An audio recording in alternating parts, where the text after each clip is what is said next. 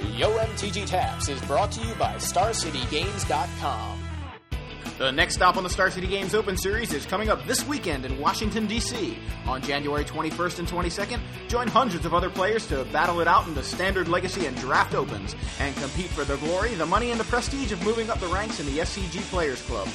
With side events galore and live coverage courtesy of SCG Live, it'll be an action-packed weekend that you won't want to miss. So make plans to join StarCityGames.com in D.C., and we'll see you there.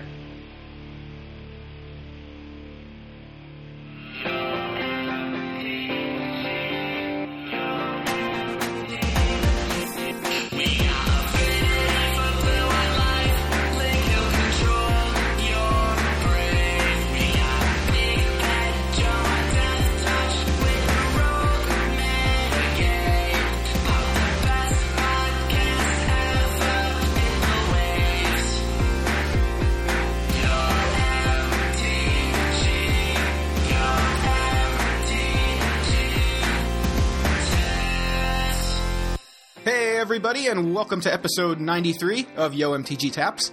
I'm Joey Pasco. And I'm Big Head Joe, and In Utero just came out. Really? 93. Oh, yeah, 1993. Was that, I guess, September 93, I think? I think so, something like that.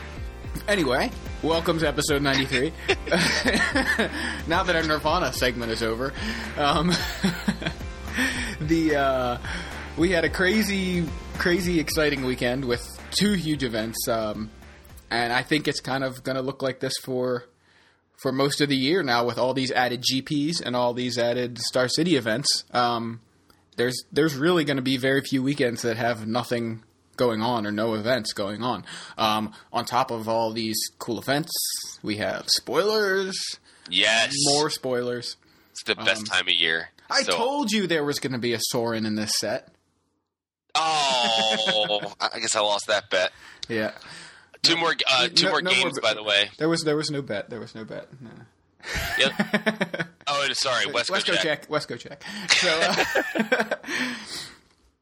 So, we're obviously gonna talk spoilers.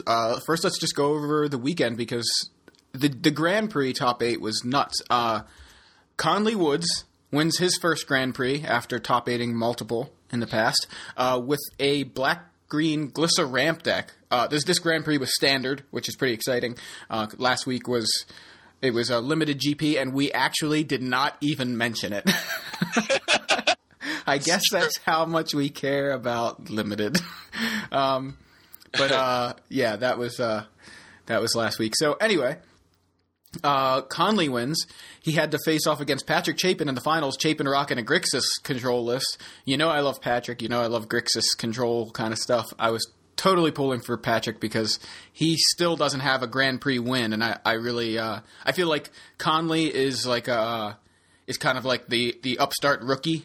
You know what I mean? Even though Conley's been around for a couple years, and Chapin's the veteran, and Chapin still is just trying to get that Grand Prix win that he hasn't been able to get. And Conley obviously has a bright future. I mean, he made it to the finals of Worlds, and here he is, a Grand Prix 2 months later, a Grand Prix win.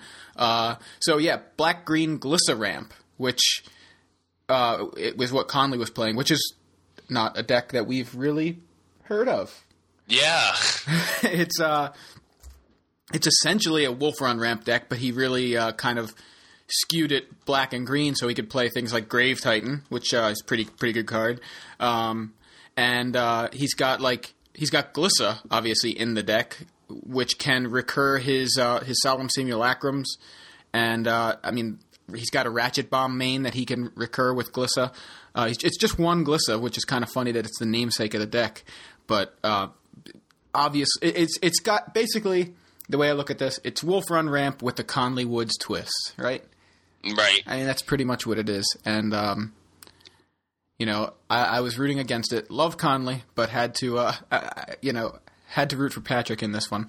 But Conley took it down 2 games to 0. Like, he didn't, Patrick didn't win a game. I don't know. It was hard to see what Patrick was drawing, but I felt like he was getting It felt to me like he wasn't drawing very well, or either that, or I think it was maybe more that Conley just had so many bombs. It seemed like every time Patrick cleared the board with like a Life's finale at one point in the finals, and Conley like follows it up with just another bomb, like Grave Titan or something. Yeah. I don't even know if it was Grave Titan that time. I think it may have been like Garrick Primal Hunter, but Chapin was tapped out. So it's just like, I just dealt with all these bombs, and now you're just going to kill me, Yeah, that's how playing against any variety of Wolf Run deck feels. Right, exactly. It's like, oh my god, really? More bombs? Leave me alone. Yeah. Interesting fact about this top 8, everyone 2-0'd their match. In the entire, not a single match in the entire top 8 playoff went to game 3. Wow, yeah, that's I didn't notice that. That's crazy. On the other side, Chapin, as I mentioned, playing a Grixis control list, which it's hard to say it's a stock Grixis control list because Grixis really, it's been peaking its head up, into the top 16s, into the top 8s a couple times, but it's not really, there isn't really a stock Grixis list. It's kind of all the, a collection of some of the best. You basically take all the best blue, black, and red control cards, put them in a pot, stir it up, and take out a scoop, and that's what I've got, and I'll give you a scoop, and you may have more carrots than I have, but like it's very it's pretty much all the same group of cards in like different numbers a little bit, right? Patrick obviously rocking the Olivia Voldaren, which he loves that. He's got an Inferno Titan and 2 Snapcaster Mages. That's all his creatures, unless you want to count Batterskull, which you can. And, I like to count it. Yeah, it's pretty much a creature, but it doesn't fall into that category when you're, officially into that category. He's got here's something interesting. He's got 2 main deck Curse of Death Sold, which I think is something that's been kind of talked about a lot recently, and obviously it's really good with all these Delver lists running around and just all these kind of tiny creatures. He's also got a main deck Sorin Markov. Yeah, I saw that. That's amazing. Awesome. He's got 2 Whip Flares, which we haven't really seen much of. Whip Flare, obviously, or maybe not so obviously, it's just Pyroclasm, except it doesn't hit artifact creatures. Right. And it just seems like he's got a Devil's Play main as another finisher, 4 Desperate Ravings. It seems like a really cool list. I think the format's... Well, looking at these 2 decks, I'm like excited about the format. But then when you look at the rest... Yeah. It's like, Delver, Humans, Delver.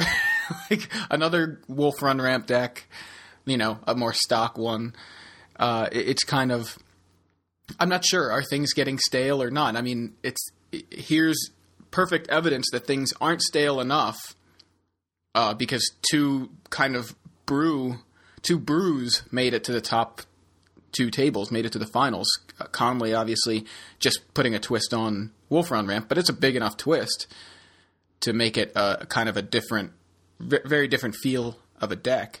Yeah. And Chapin, I think... it's hard to say that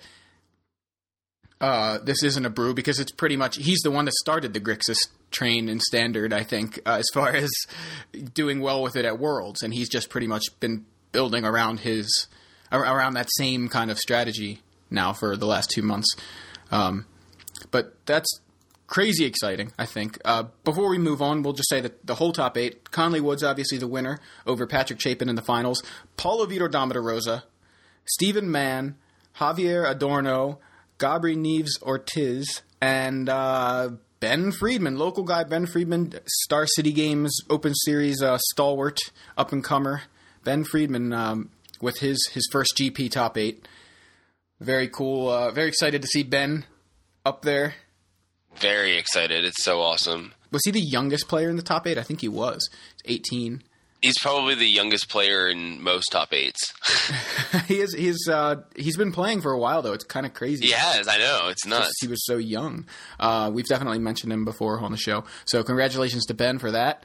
I guess Paulo won the Laboratory Maniac Leveler mirror match. Yeah, he must have. In the quarterfinals against Ochoa. Yeah, the Channel Fireball deck. Yeah. What was it? Laboratory Maniac, Leveler, Channel Fireball, Excelente. Yeah, that was the deck name, I think, yeah. But unfortunately, we didn't see that one in the finals. Yep, too bad. So, yeah. Moving on to the other event of the weekend, the Star City Games Open Series was in Los Angeles. And what came out on top in Standard, Joe? Mono Red. Pretty crazy. I mean, weren't we just saying that last week? It is not, it doesn't show up, and then while people aren't prepared for it, then it pops up. There were 2 in the top 8. Yep.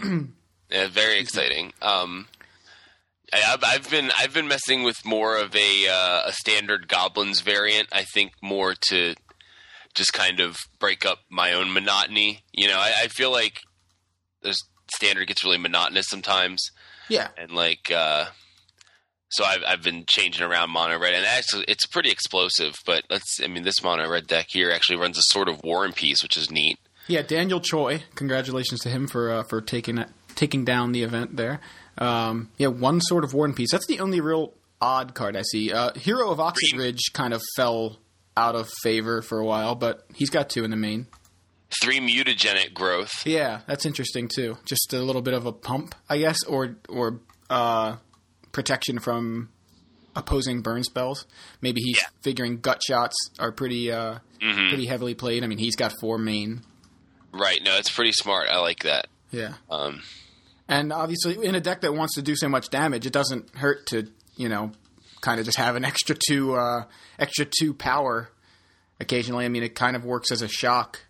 In a way, he's also got Spike Shot Elder in here, which is cool because he can just he can pump the Spike Shot Elder and use it to use the Spike Shot Elder ability to deal damage.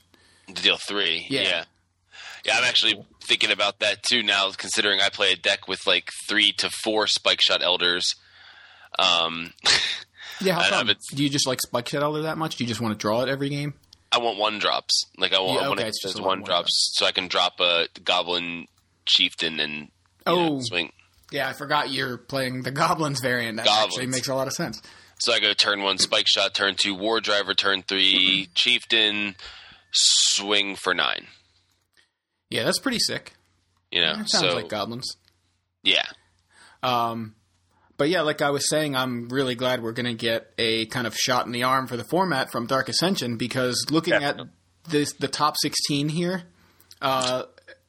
we got mono red, then we go blue-white humans, blue-white delver, tempered steel, mono red, rug run, which is wolf run, obviously with a little splash of blue, green-white humans, blue-white delver, blue-white delver, blue-white delver, blue-white delver, pure steel tesseract, blue-white delver, blue-white illusions, which is blue-white delver pretty much, and blue-white delver, rounding out the top 16.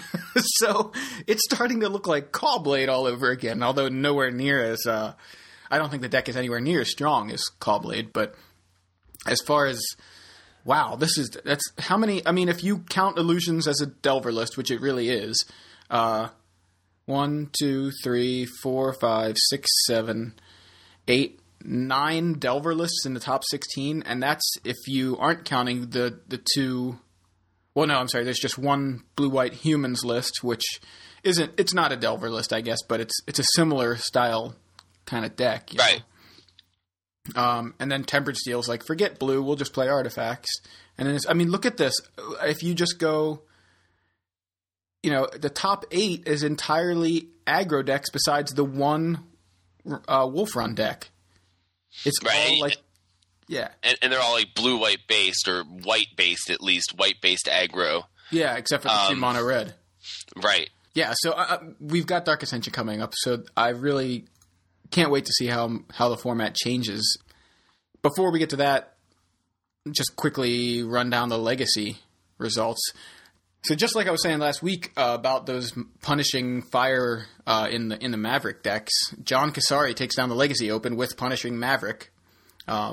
Also in the top 8, there was another punishing Maverick list, a regular Maverick list, 2 Reanimators, a Dredge deck, a Rug Tempo deck, and a Blue-White Stoneblade deck. So, and just in 9th place looks like another punishing Maverick deck. So kind of you're seeing that deck pop up just like I thought, just like I mentioned last week. I thought it would show up a lot more. I know we were talking about the lack of combo decks last week? Yeah. There's a Eureka deck. Yeah, I just opened this. This is nuts. A Belcher deck in the top 16.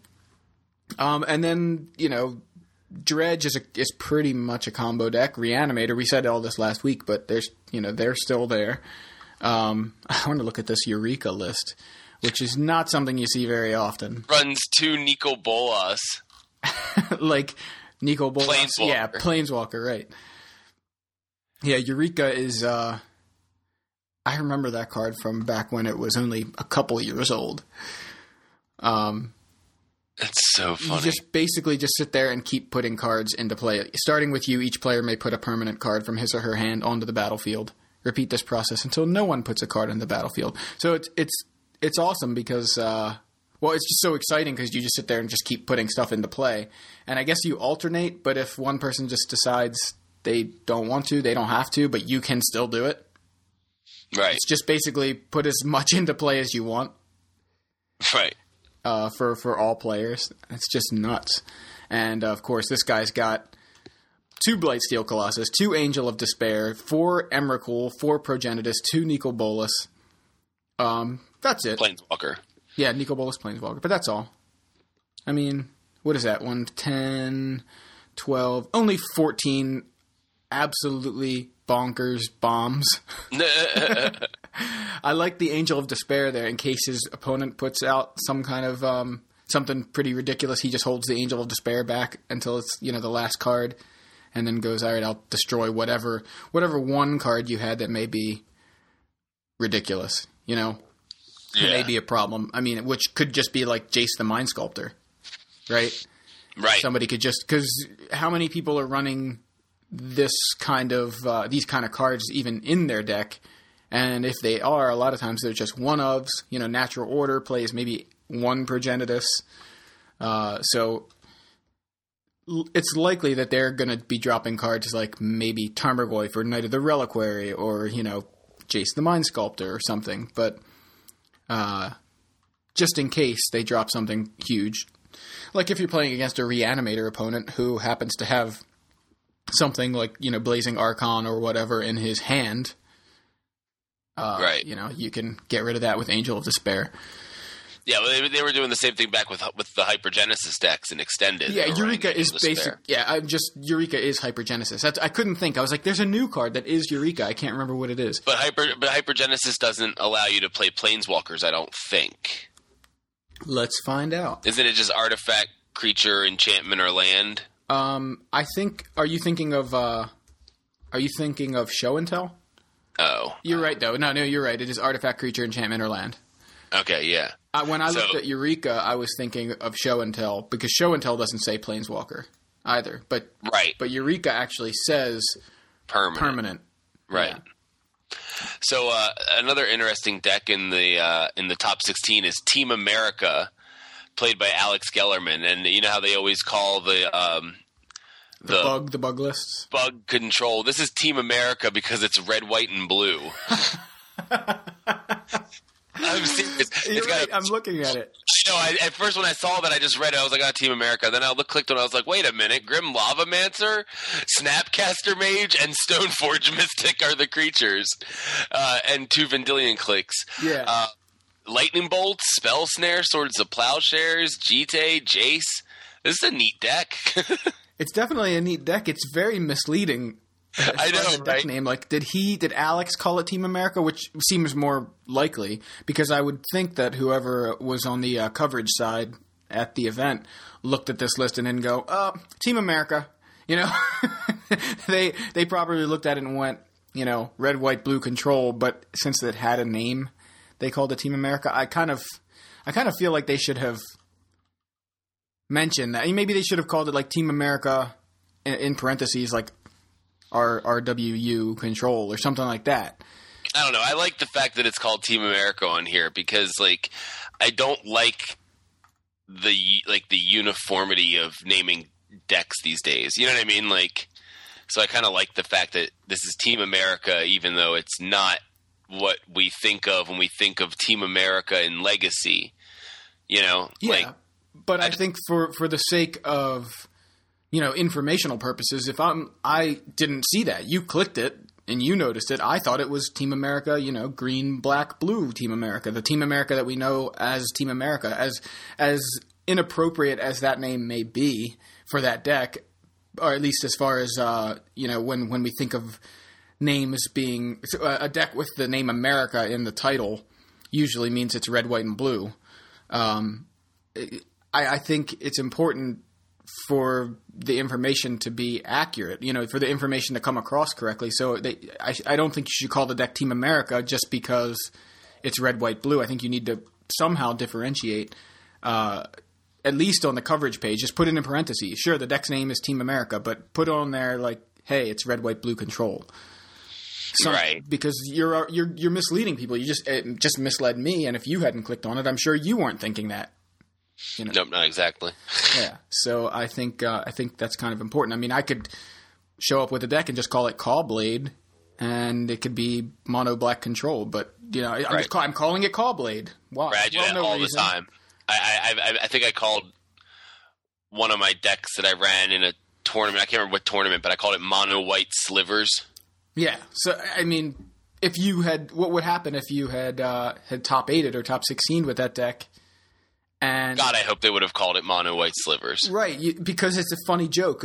But the thing there, though, is Mono White Slivers isn't really an archetype, so people at least would have clicked on it and went, "What? Somebody's playing Mono White. This isn't Mono White Slivers. It's just Jund." Right. And then they'd think somebody got the name wrong. They'd think, what is going on here? Someone typed in Mono White Slivers. They wouldn't even get that it was you. Right. At least I'm thinking from my own perspective. I think I've definitely registered decks as Wooburg, aggro, combo control. Yeah. I mean, I believe it. I'm sure there's all kinds of crazy deck names, but it seems that the people who put so much thought into the deck names don't make top 16. Shut up. I'm just kidding. Yeah. Anyway, so that's Legacy. Hey, shut up. That's Legacy. That's Legacy. It's a wide open format as always. Although it does look like Reanimator's got a pretty good foothold as a staple now. I mean, think back over the summer. Reanimator was just people kind of whispering in the corners like, yeah, Jin Gataxias, Reanimator, maybe this will work. Right. And now it's become a staple. It's an awesome deck. I love it. I want to play it. Yeah, well, there is a new card in Dark Ascension that may have an effect on the Legacy metagame. Transitions. So there's a lot of stuff that has come out since our last episode. I'm using the Star City Games Facebook album, which actually seems to have things in a roughly order of the way they came out. If you want to use that, Joe, I can send you the link so we can be on the same page, literally. Yep, got it. Okay, so and I don't think we're going to go over all of these because there were a lot, and some are just fairly vanilla. So Jar of Eyeballs is a rare artifact for 3 mana. Whenever a creature you control dies, put 2 eyeball counters on Jar of Eyeballs. So when they die, you pop out their eyeballs and put them in a jar. Yeah. It's pretty awesome. Tap 3 and tap it. Remove all eyeball counters from Jar of Eyeballs. Look at the top X cards of your library where X is the number of eyeball counters removed this way. Put one of them into your hand and the rest on the bottom of your library in any order. So, pretty sick. I think it's cool. It's not immediately wow, ridiculous, but people were playing Shrine of Piercing Vision in the twin combo decks back in Standard when Splinter Twin was legal. Right. And this is kind of similar. It's interesting with undying creatures because they die twice and you get 4 eyeballs out of them somehow. When the undying creatures come back, they grow back a pair of eyes, apparently. I'm back and I got my eyes back. My eyes are gone again. Yeah, so apparently that's what happens. Their eyes just regenerate. But that's it's kind of cool how it works with the undying creatures because you do get that many cards off of. You get to look that many cards deep just off of one creature. Yeah. I mean, one undying creature kind of equals impulse, right? Right. Which is pretty awesome. So and this you don't sacrifice this. That's another thing. This sticks around. You don't like sack the jar and oh wow, you just dump the jar out. Yeah, exactly. You just dump it out. It's exactly what happens. You don't just pick eyeballs out of it. You have to eat them all. But it's all or nothing. But you don't have to sacrifice it, so you get to do it again. You know, you can do it. I didn't even notice that. Every couple turns. You know, you have an undying creature dies twice, impulse. You know, get something and then do it again. It seems like it could be fairly strong. Although I'm a little bit hesitant regarding like the activation costs. You know, costing 3 is fine, but paying 3 to do it, and you have to get the counters onto it. Seems like a lot of work. Yeah, just to get a card. But it is. I mean, it's kind of pretty awesome. I mean, I think about like Forbidden Alchemy, which kind of does that as well. You know, looks 4 cards deep, but you lose the other 3. These just go on the bottom of your library with Jar of Eyeballs. Well, you don't really lose them if you're playing something like Unburial Rites. You know what I mean? That's true, right? If you build around Forbidden Alchemy, which plenty of people have, right, it's actually kind of an advantage. You can use this as a resource. Although you could use this in combination. This is like really digging here. You could use it. Really digging, it sounds like. Go ahead. Yeah, well, actually really digging, because you could use this in combination with the Graveyard Shovel. Isn't that right? What, you put creatures on the bottom of your library and then remove them to make zombies? Yeah. Wow. When I said digging, I thought you were going to say using for. Oh, wait a minute. Hold on. Graveyard Shovel isn't the right card. I don't know which card it is. You know what I'm talking about, I though. thought it was. Cellar Door. Cellar Door. Thank you. We're Sorry. both thinking of the same card and saying the wrong name. Yeah. Graveyard Shovel is target player exiles a card from his or her graveyard. If it's a creature, you gain 2 life. Right. So we're thinking Cellar Door. Yeah. So Jar of Eyeballs, Cellar Door combo deck. Is that what we're thinking? Yeah, that's the new standard tech. That's basically the face, like the shape of standard. Right. So what you do, you only need 1 creature, right? Because once actually you need more creatures in your deck, I guess, to remove. So you have a creature, it dies. You use Jar of Eyeballs. You look too deep, put a creature on the bottom, remove it with Cellar Door, and get another creature, which when that dies, you get 2 more eyeballs, and you can keep doing it over and over again. You just need a whole lot of mana. And, a whole lot of mana and a whole lot of not letting your opponent do anything in the meantime. Right, and in the end, like what you do, you build this, you set up a situation where you will have a 2/2 in play at any given point in time. Right. You guarantee yourself to have a 2/2. Like, right. That's pretty strong. Yeah, you're like a full-time ballerina. Yeah, ballerina combo. Guarantee yourself to have a 2/2. But, so let's move on. Look at Ghoul Tree. I know this card's cool. Think about this with Boneyard Worm. Like I'm smelling a deck.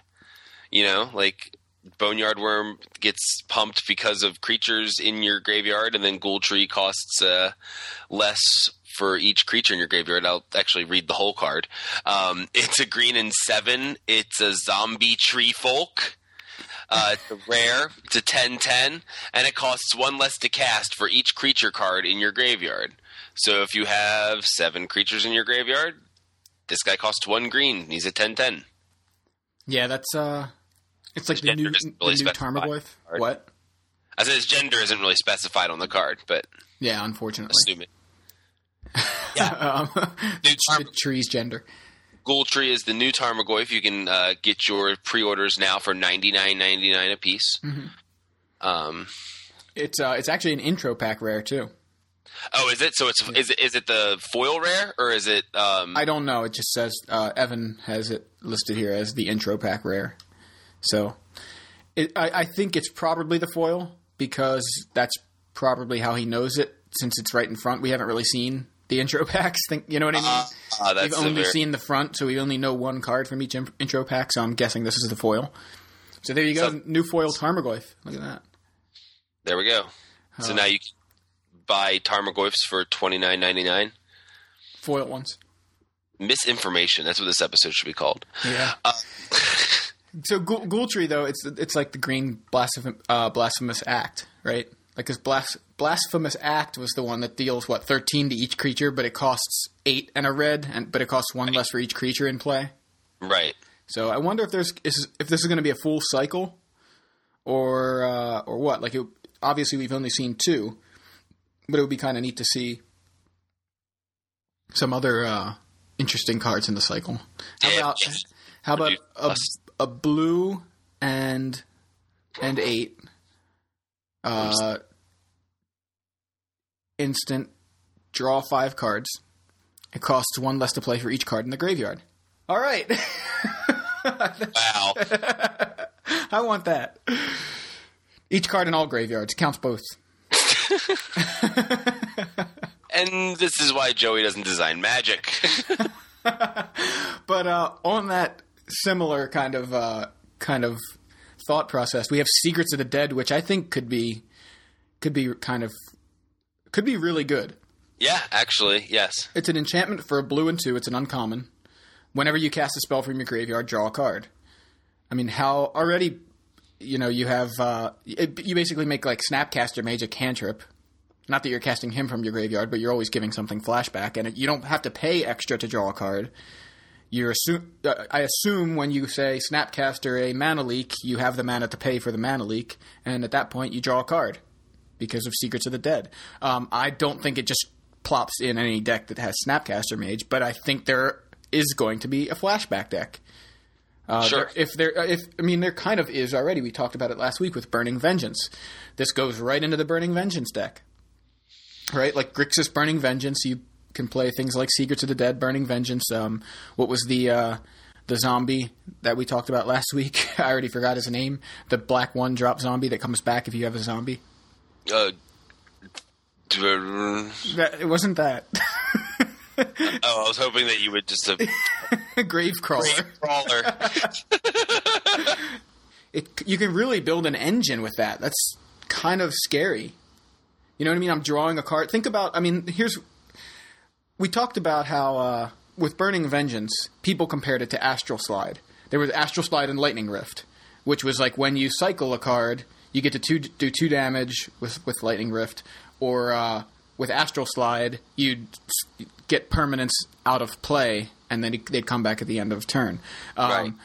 This kind of adds to that sort of comparison with Burning Vengeance, where you're like, I'll cast this card with a spell with flashback from my graveyard, 2 to you from Burning Vengeance, and I draw a card. It's kind of like the cycling aspect of it. Now, obviously, it's not as good.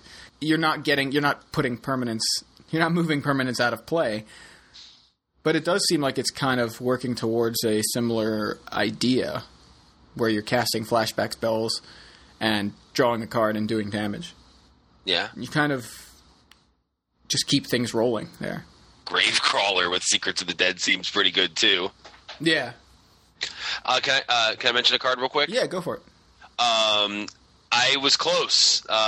Remember what I guessed that the Elder to be? Yeah. You thought what was it? Lambhold Elder. The Lambhold Elder. I was saying it was going to flip, and it was going to tap to add 2 green, like Findhorn Elder. Right. And Joey's like, why would a werewolf flip to add 2 green? So Scorn. Wait, no, I didn't say that at all. I said that card sounds terrible. Because you said it costs, because we knew it cost a green and 2, which is already what Findhorn Elder costs. Right. But it has to flip to become Findhorn Elder? It's like a worse Findhorn Elder? Anyway, I got the mechanic right, Well, go ahead and talk. Different card. Scorned Villager is a green and 1. It's a human werewolf. Common, 1/1. Tap to add a green at the beginning of each upkeep, etc., etc. Transforms into Moonscarred Werewolf. It's a 2/2 Vigilance. Tap to add 2 green to your mana pool. So, actually, there is a card that functions that way. It just wasn't the card I was predicting. Yeah, and it kind of makes a little more sense that it would only cost 2, and then flip into something that adds 2. A lot more sense, yeah. I love the flavor of this card, that you have basically Little Red Riding Hood on the front, and then she turns into the big bad wolf. Oh, wow. I didn't even notice that. That's amazing. I think that's pretty cool. I mean, I don't know if that's what they were going for, but if they weren't, it kind of comes across really strongly that way, considering there's a girl in a Red Riding Hood on the front who turns into a wolf. Right. So I hope that's what they were going for with that. I like the fact that the flavor text on this card continues on the other side. Like, so on the front it says, "My village's fear drove me into the wild." And then on the back it says, "And I will bring the fury of the wild back into my village." Yeah. This is cool. I like the way they did that. I really wish it said something about Grandma's house. That would have been awesome. Yeah. Here's a card that I think is actually very good, and it's going to be very good in Standard. Falconwrath Aristocrat. Yeah. It's Giant Solifuge. This is a really good card. It's a red, a black, and 2. It's a vampire. It's a mythic rare. It's a 4/1 flying haste. So that seems pretty good, but then you're like, oh man, Gut Shot's just going to kill this card, and it sucks, you know? Mm-hmm. But it also has sacrifice a creature. Falconwrath Aristocrat is indestructible this turn, which is already great. Yeah. So it doesn't have to be any sort of, it could be any creature and the card's indestructible. So in response to a burn spell, sacrifice a creature, indestructible. Now if the sacrifice creature was a human, put a +1/+1 counter on Falconwrath Aristocrat. So you could sacrifice many humans to this at once, you know, and pump it, or you can just save it to protect it, you know, and it's just really strong. Pretty much going to hit for 4 when it drops. Just an awesome card. It's very much like Giant Solifuge. Giant Solifuge was a red, a green, or it was actually hybrid red-green. So red-green 2 for, I believe, a 4/2 trample haste shroud. Now I need to look it up because now I'm doubting myself. I think that's right. I think it was 4/1.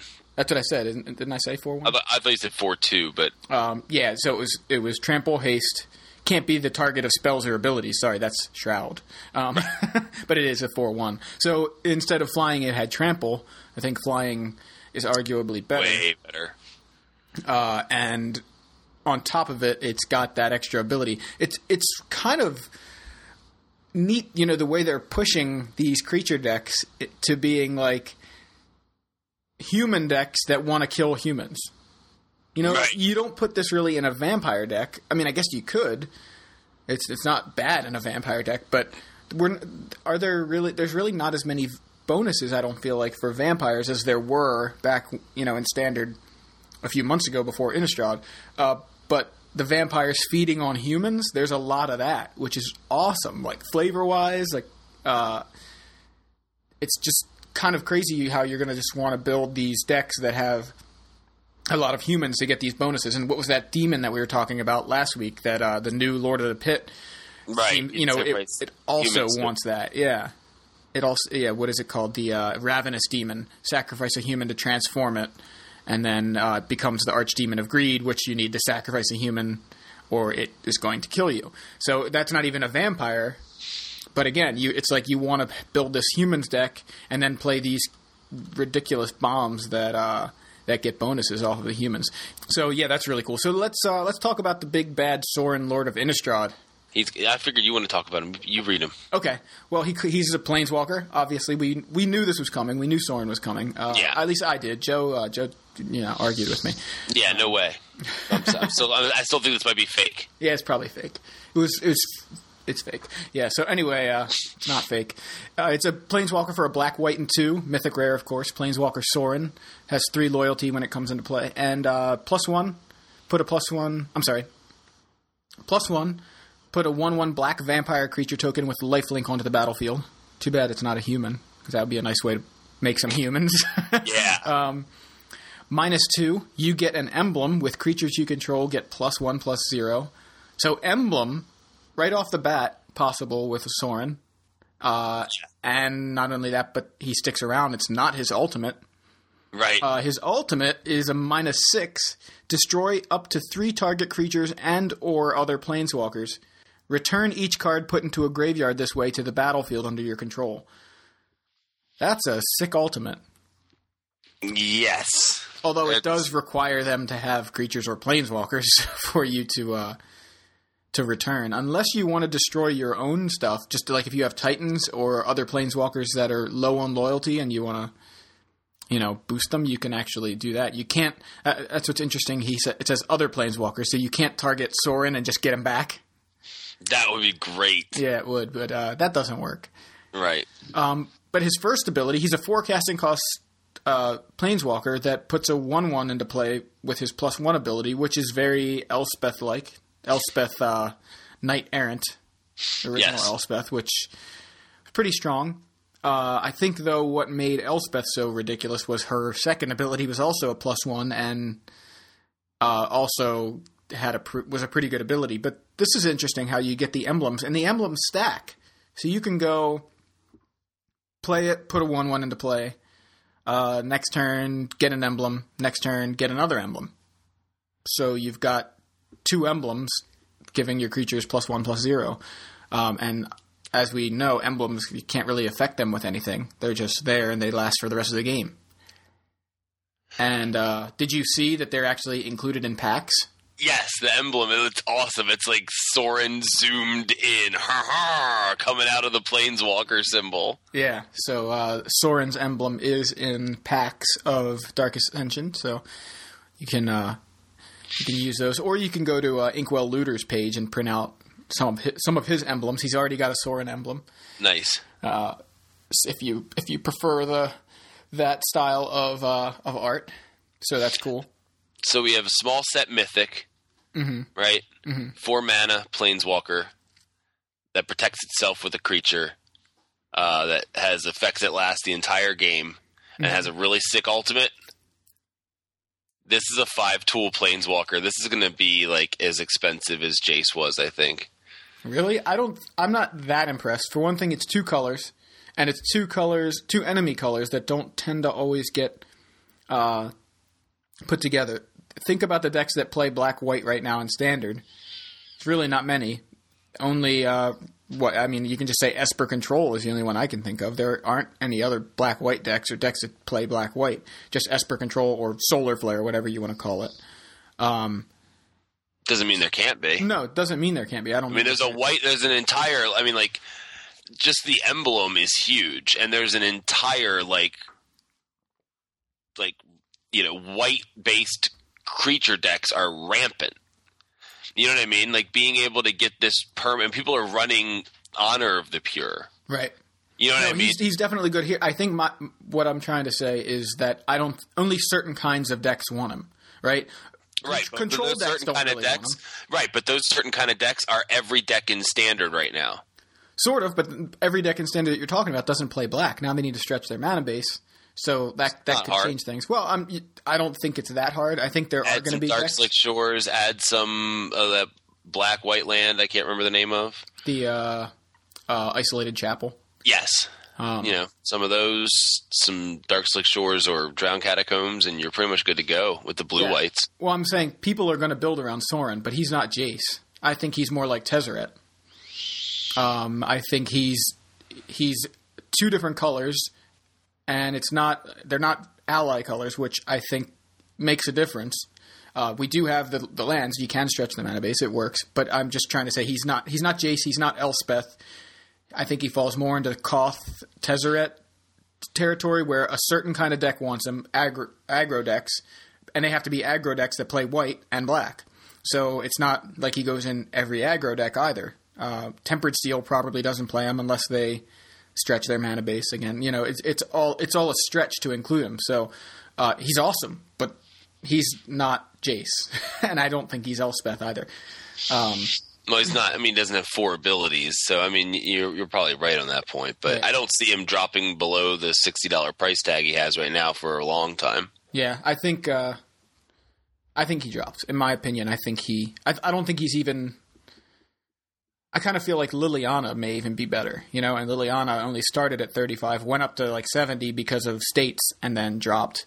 But I could be wrong. This is just me feeling, I don't want Sorin. There's an example right there. I don't even want him because I don't really feel like it's the kind of decks that I want to play. So that's an example of a player who's not even trying to play Sorin. I'm not going to contribute to the demand for this card, you know? Right. But yes, he's cool. I'm very happy with him. I just am not that keen on playing him myself. This card seems pretty sick. It's another mythic rare. It costs 3 blue and a black for a 4/4. Creature zombie wizard. Pay 1. You may cast target creature card from a graveyard this turn. When you cast that card this turn, Havengul Lich gains all activated abilities of that card until end of turn. That's just... Being able to just recast your creatures seems ridiculous. What if, having this guy and just replaying Titans or, anything? It just seems so strong. Right. Now, it doesn't have triggered abilities. So, having Gulich, I mean, like... Right. I think that the first part of this sentence is going to be the mainly relevant part of it. You mean the first sentence of the first sentence of the ability? Yeah. Yes. Right. Because it only gains activated abilities. It doesn't get like any like triggers or anything like that. It just doesn't get the keyword abilities. Right. Right, it just gets activated abilities. I agree. The second half of it is very like a Johnny card. Like it's very much a card that you build around. So you put a bunch of creatures in your deck.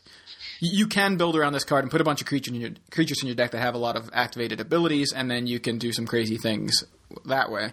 But I think just his basic pay 1 and get to cast a creature out of your graveyard is the strongest part of this card.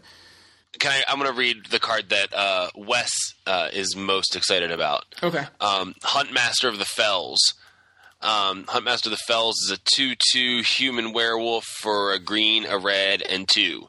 He's a mythic rare. Whenever this creature enters the battlefield or transforms into Huntmaster of the Fells, put a 2/2 green wolf creature token onto the battlefield and you gain 2 life. And then it has the typical werewolf transform. And then it transforms into Ravager of the Fells. It's a 4/4 trample.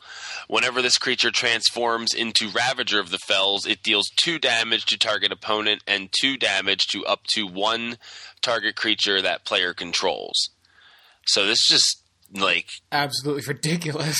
Just keeps like gaining you advantage. Just flips and kills stuff. Flips back, gives you another wolf. It's just crazy. Yeah, it's a card where you're happy for it to flip back, which is rare. Yeah. That's not something you see with these werewolves. Usually you don't want them to flip back. And in this case, this guy's just like, first he comes out kind of like a Bloodbraid Elf, right? He's a 2/2 for 4, not haste or anything, but you get another card, which is just a 2/2 wolf, and gain 2 life. Mm-hmm. You just got 4 power and 2 life for 4 mana, and then if he flips, I'm gonna kill your guy and do 2 to you, and attack. Kill your blocker, do 2 to you, attack. Then no, he flipped back. Oh, I get another dude and 2 life. It's just I don't know. This card is really, really cool. I'm very excited about this card. I can't see myself playing it, but it is the kind of card where I'd go, I just kind of want to build just to play with it because it seems so much fun. It seems like so much fun. Mm-hmm. Let's see. There's a new Hate Bear, Thalia, Garden of Thraben, for a white and 1, for a 2/1 first strike. Non-creature spells cost 1 more to cast. It's a legendary creature, human soldier, rare. Just another in a long line of Hate Bears. Yep. I would definitely hate to see this, but I guess my Doomblades my Doomblade for it costs a black and 2. Yep. It's basically what it's going to come down to. Dark Banishing. Yeah, my Doomblades are Dark Banishings, but my first Doomblade is a Dark Banishing, I guess, because it's gone. Now we haven't seen a lot of blue cards. We've only had 5 blue cards spoiled, which is I think it was this way. I think for Innistrad or another recent set where I felt like I'm waiting for the blue cards, and it's the color with the least cards spoiled. Green has 9 spoiled. Blue only has 5, but one of the blue cards we've seen is it's another Johnny card, I think. It's Beguiler of Wills, costs blue 3 for a 1/1, creature human wizard, and it's a mythic rare. and you tap it to gain control of target creature with power less than or equal to the number of creatures you control. So not very much, not the kind of blue card I want to see because I'm probably not playing a lot of creatures.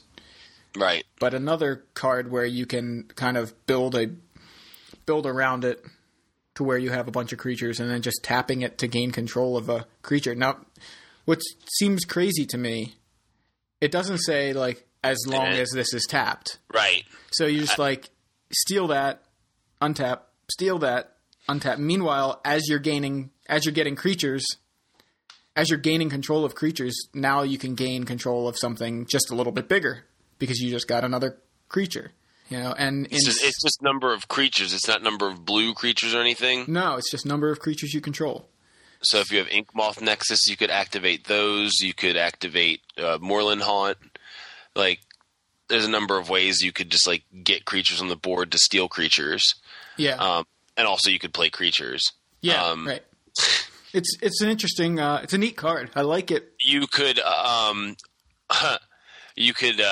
activate it in response to a block on a Geist of Saint Draft. So they block Geist, and then you gain control of the creature they blocked with. Yeah, I don't know if they'd walk right into that, but I guess they just block. No, probably not. But I guess they'd block just because they assume you're going to take the guy anyway. Or I'm saying that,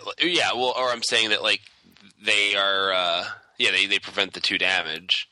But you can activate it at that time because you get that extra creature. I'm just thinking of times where there are extra creatures on the board. I see what you're saying. So what you could actually, what you'd want to do there is declare the Geist as an attacker.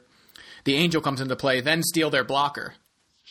Right, that's what I'm saying. What I mean? Just because you have the extra creature. I'm just thinking of I know. I see where you're thinking, but I don't think you can even. I think you can do that so they don't even get to declare it as a blocker.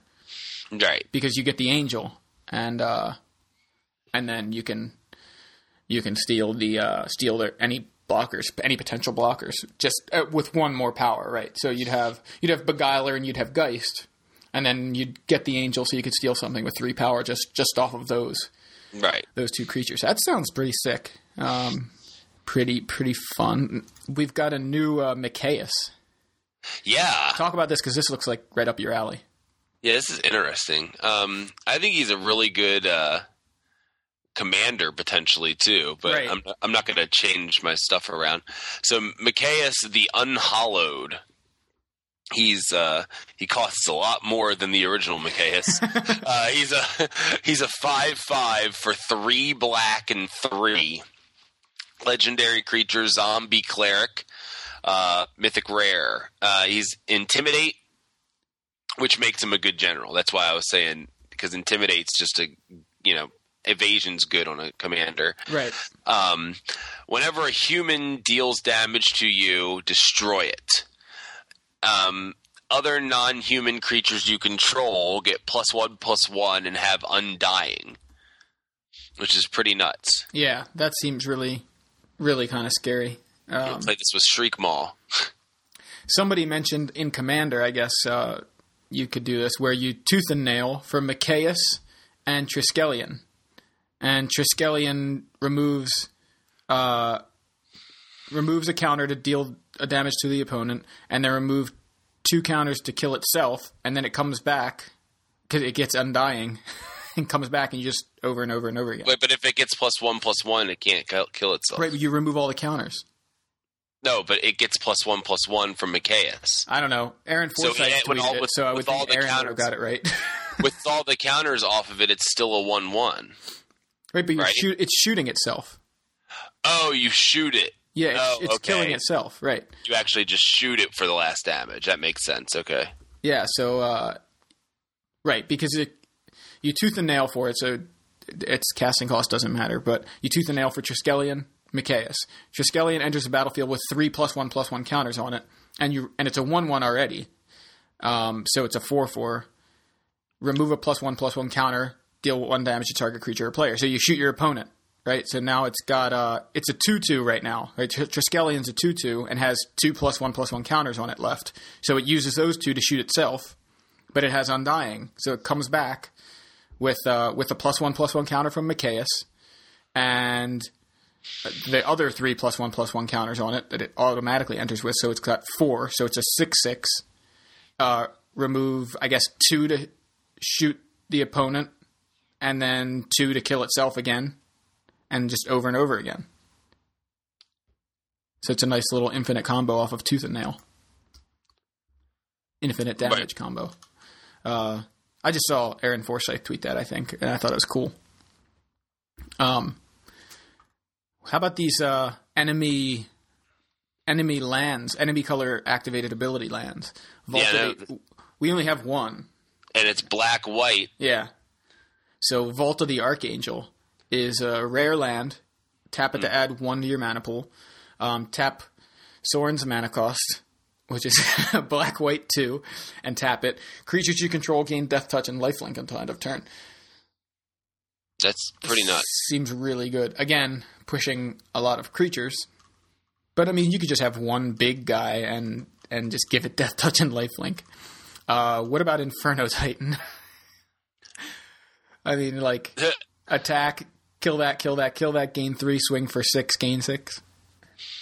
Yeah, I'm thinking even like, but the only problem with that is it's not really in the colors. No, it's not. But I'm thinking like it is a way, like if you in a pure steel deck to, to use your mortar pods really effectively. Yeah, I mean, just trying to think of ways to break these cards. Sure. I can think of a way to break Hellrider. All right. Hellrider is a 3/3 haste. It's a devil. Creature devil. It's a rare. It's 2 red and 2. Whenever a creature you control attacks, Hellrider deals 1 damage to defending player. So that includes him. So basically he's swinging for 4 when he drops down. Right. The way that I was thinking of breaking him is playing a bunch of creatures. That's a good idea. Play a bunch of creatures. What about this Dredge killer here? Yeah, this is, I think, the last card we're going to talk about. And this was the one I mentioned earlier because I think it has applications in all formats. Grafdigger's Cage costs 1. It's an artifact rare. Creature cards can't enter the battlefield from graveyards or libraries. Players can't cast cards in graveyards or libraries. So, kills Dredge, kills Flashback, kills Green Sun Zenith, kills, what is that worm that when you're searching your library you can put it into play from it? Kills that. that people... Panglacial worm? Yeah, this is Panglacial Killer here. You can cast it, I think. I think you have to cast it from your library. But you can't cast cards in graveyards or libraries. Right. It's a great target for you could have it like as a one-of with Trinket Mage package. It just seems like it has applications in every format now because people are playing, obviously, Legacy, there's all kinds of graveyard stuff. Reanimator's dead. If this is in play. It's just another graveyard hoser, but it's a pretty strong one, and I think one of the best ones I think I've ever seen. Yeah, and the artwork's great too. I love that. It's just a cage over a casket. Yeah. This actually makes me think 2 things, which are kind of related. One, as I think we've been saying, there's got to be a flashback deck now. Right. We've got the Burning Vengeance card already, and now we've got Secrets of the Dead to kind of help that along. Just really works. The whole flashback mechanic is getting a lot of kind of just a lot of cards to help it out. And I think this is the nice safety valve for that deck. It's very narrow. I mean, think about this against Wolf Run Ramp. Basically, Green Sun Zenith is the only card it affects, I think. And I'm just talking current iterations of Wolf Run Ramp, though, so who knows how things could change. But this also hoses Undying. Yep. So there's that. But another thing, and I think Medina said this on Twitter, this could mean that we're going to get some pretty strong things, down the road in Standard that come out of the graveyard into play. This kind of safety valve gives Wizards the opportunity to print something pretty strong. You know what I mean? Because this exists. I think, this is a card that everybody's going to need 4 of. And it's a rare. It's selling on Star City right now for $7.99, the pre-order price. It is just a rare, so it's not going to be so difficult to get, especially in a small set, as far as like your chances of opening it in a pack. Right, but it didn't stop Stoneforge from being $30 at one point. But no, but think about when that was, though. It was long after World year later, was not printed, right? So, people like me who kept opening them in packs, well, I was just like, come on, another Stoneforge Mystic. But then when they went up, I went, ooh, I'm selling all my Stoneforge Mystics for $20. So I kept 4 and then sold the other 8 I had, I think. But yeah, this is likely to make an impact right off the bat. And I wonder if this kind of thing makes Mental Misstep see more and more play main deck, because if you're playing that flashback deck, if you're playing Snapcaster Mage even, that hoses Snapcaster. Right. It just hoses flashback. It seems like this card's going to have the biggest impact as far as across formats that we've seen. And I think this is the number one pickup right now. Well, not necessarily pick it up right now, but this is a card that you're going to want to make sure you get. Because it also, again, being an artifact, goes in any deck. It's like a pithing needle kind of card. Right. So I'm really excited to see what the other enemy color lands do. And some more blue cards. That's what I'm hoping to see soon.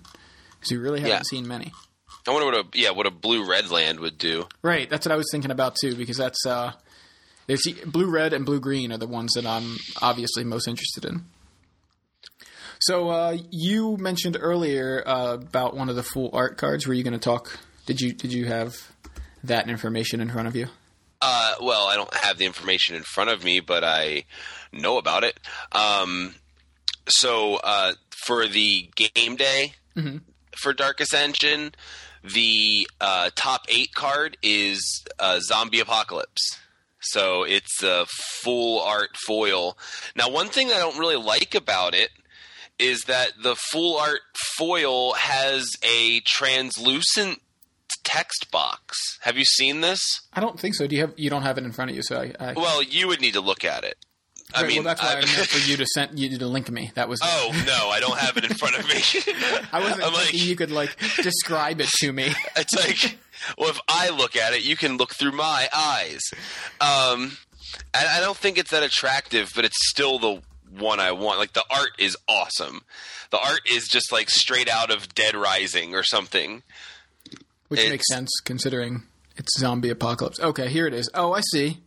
Yeah. Strangleroot Geist is the other promo for game day, I think, and Zombie Apocalypse. Let's see. Let me just actually click it. So yeah, the participation one is Strangleroot Geist, and Zombie Apocalypse is the top 8 one. But yeah, it's weird. Instead of being, I mean, I guess it's technically full art, but it does have, it's kind of blocked off by like a translucent text box. Right. Although I do have to say I like this better than the previous ones that were like this, where they had like Doran and Mutavault, where there was no text box, but the text was there, kind of just hovering over it. I thought that was fine. I didn't like that because I'd rather it just be textless. If you're going to print like a full art card, I just want it to be full art. Get this text out of my way. But if you're going to put the text there, I guess I'd rather it have a little bit of structure. I do understand putting text on cards for the sake of having the text on the card. But then again, you've seen them print cards like, Cryptic Command as a textless. So I don't know what could get more complicated than something like Cryptic Command. So why they needed to print the text on something as simple as like Mutavault, I think it's worth keeping the textless cards textless. And but I do appreciate the structure of the text box, of the translucent text box, if they're going to use these, if they're going to put text on it. That's what I'm saying. So this weekend we have the Star City Games Open Series in DC, and next weekend, of course, is the Dark Ascension pre-release. Yay! Gosh, I can't believe how fast this set. Maybe it's just because they withheld the spoilers for so long. And it felt like, where are the spoilers? Where are the spoilers? And then they started flooding us with spoilers, and now it's just like, boom, here's the set. Here's the pre-release. It's like a week and a half away. It seems like it kind of just popped up out of nowhere.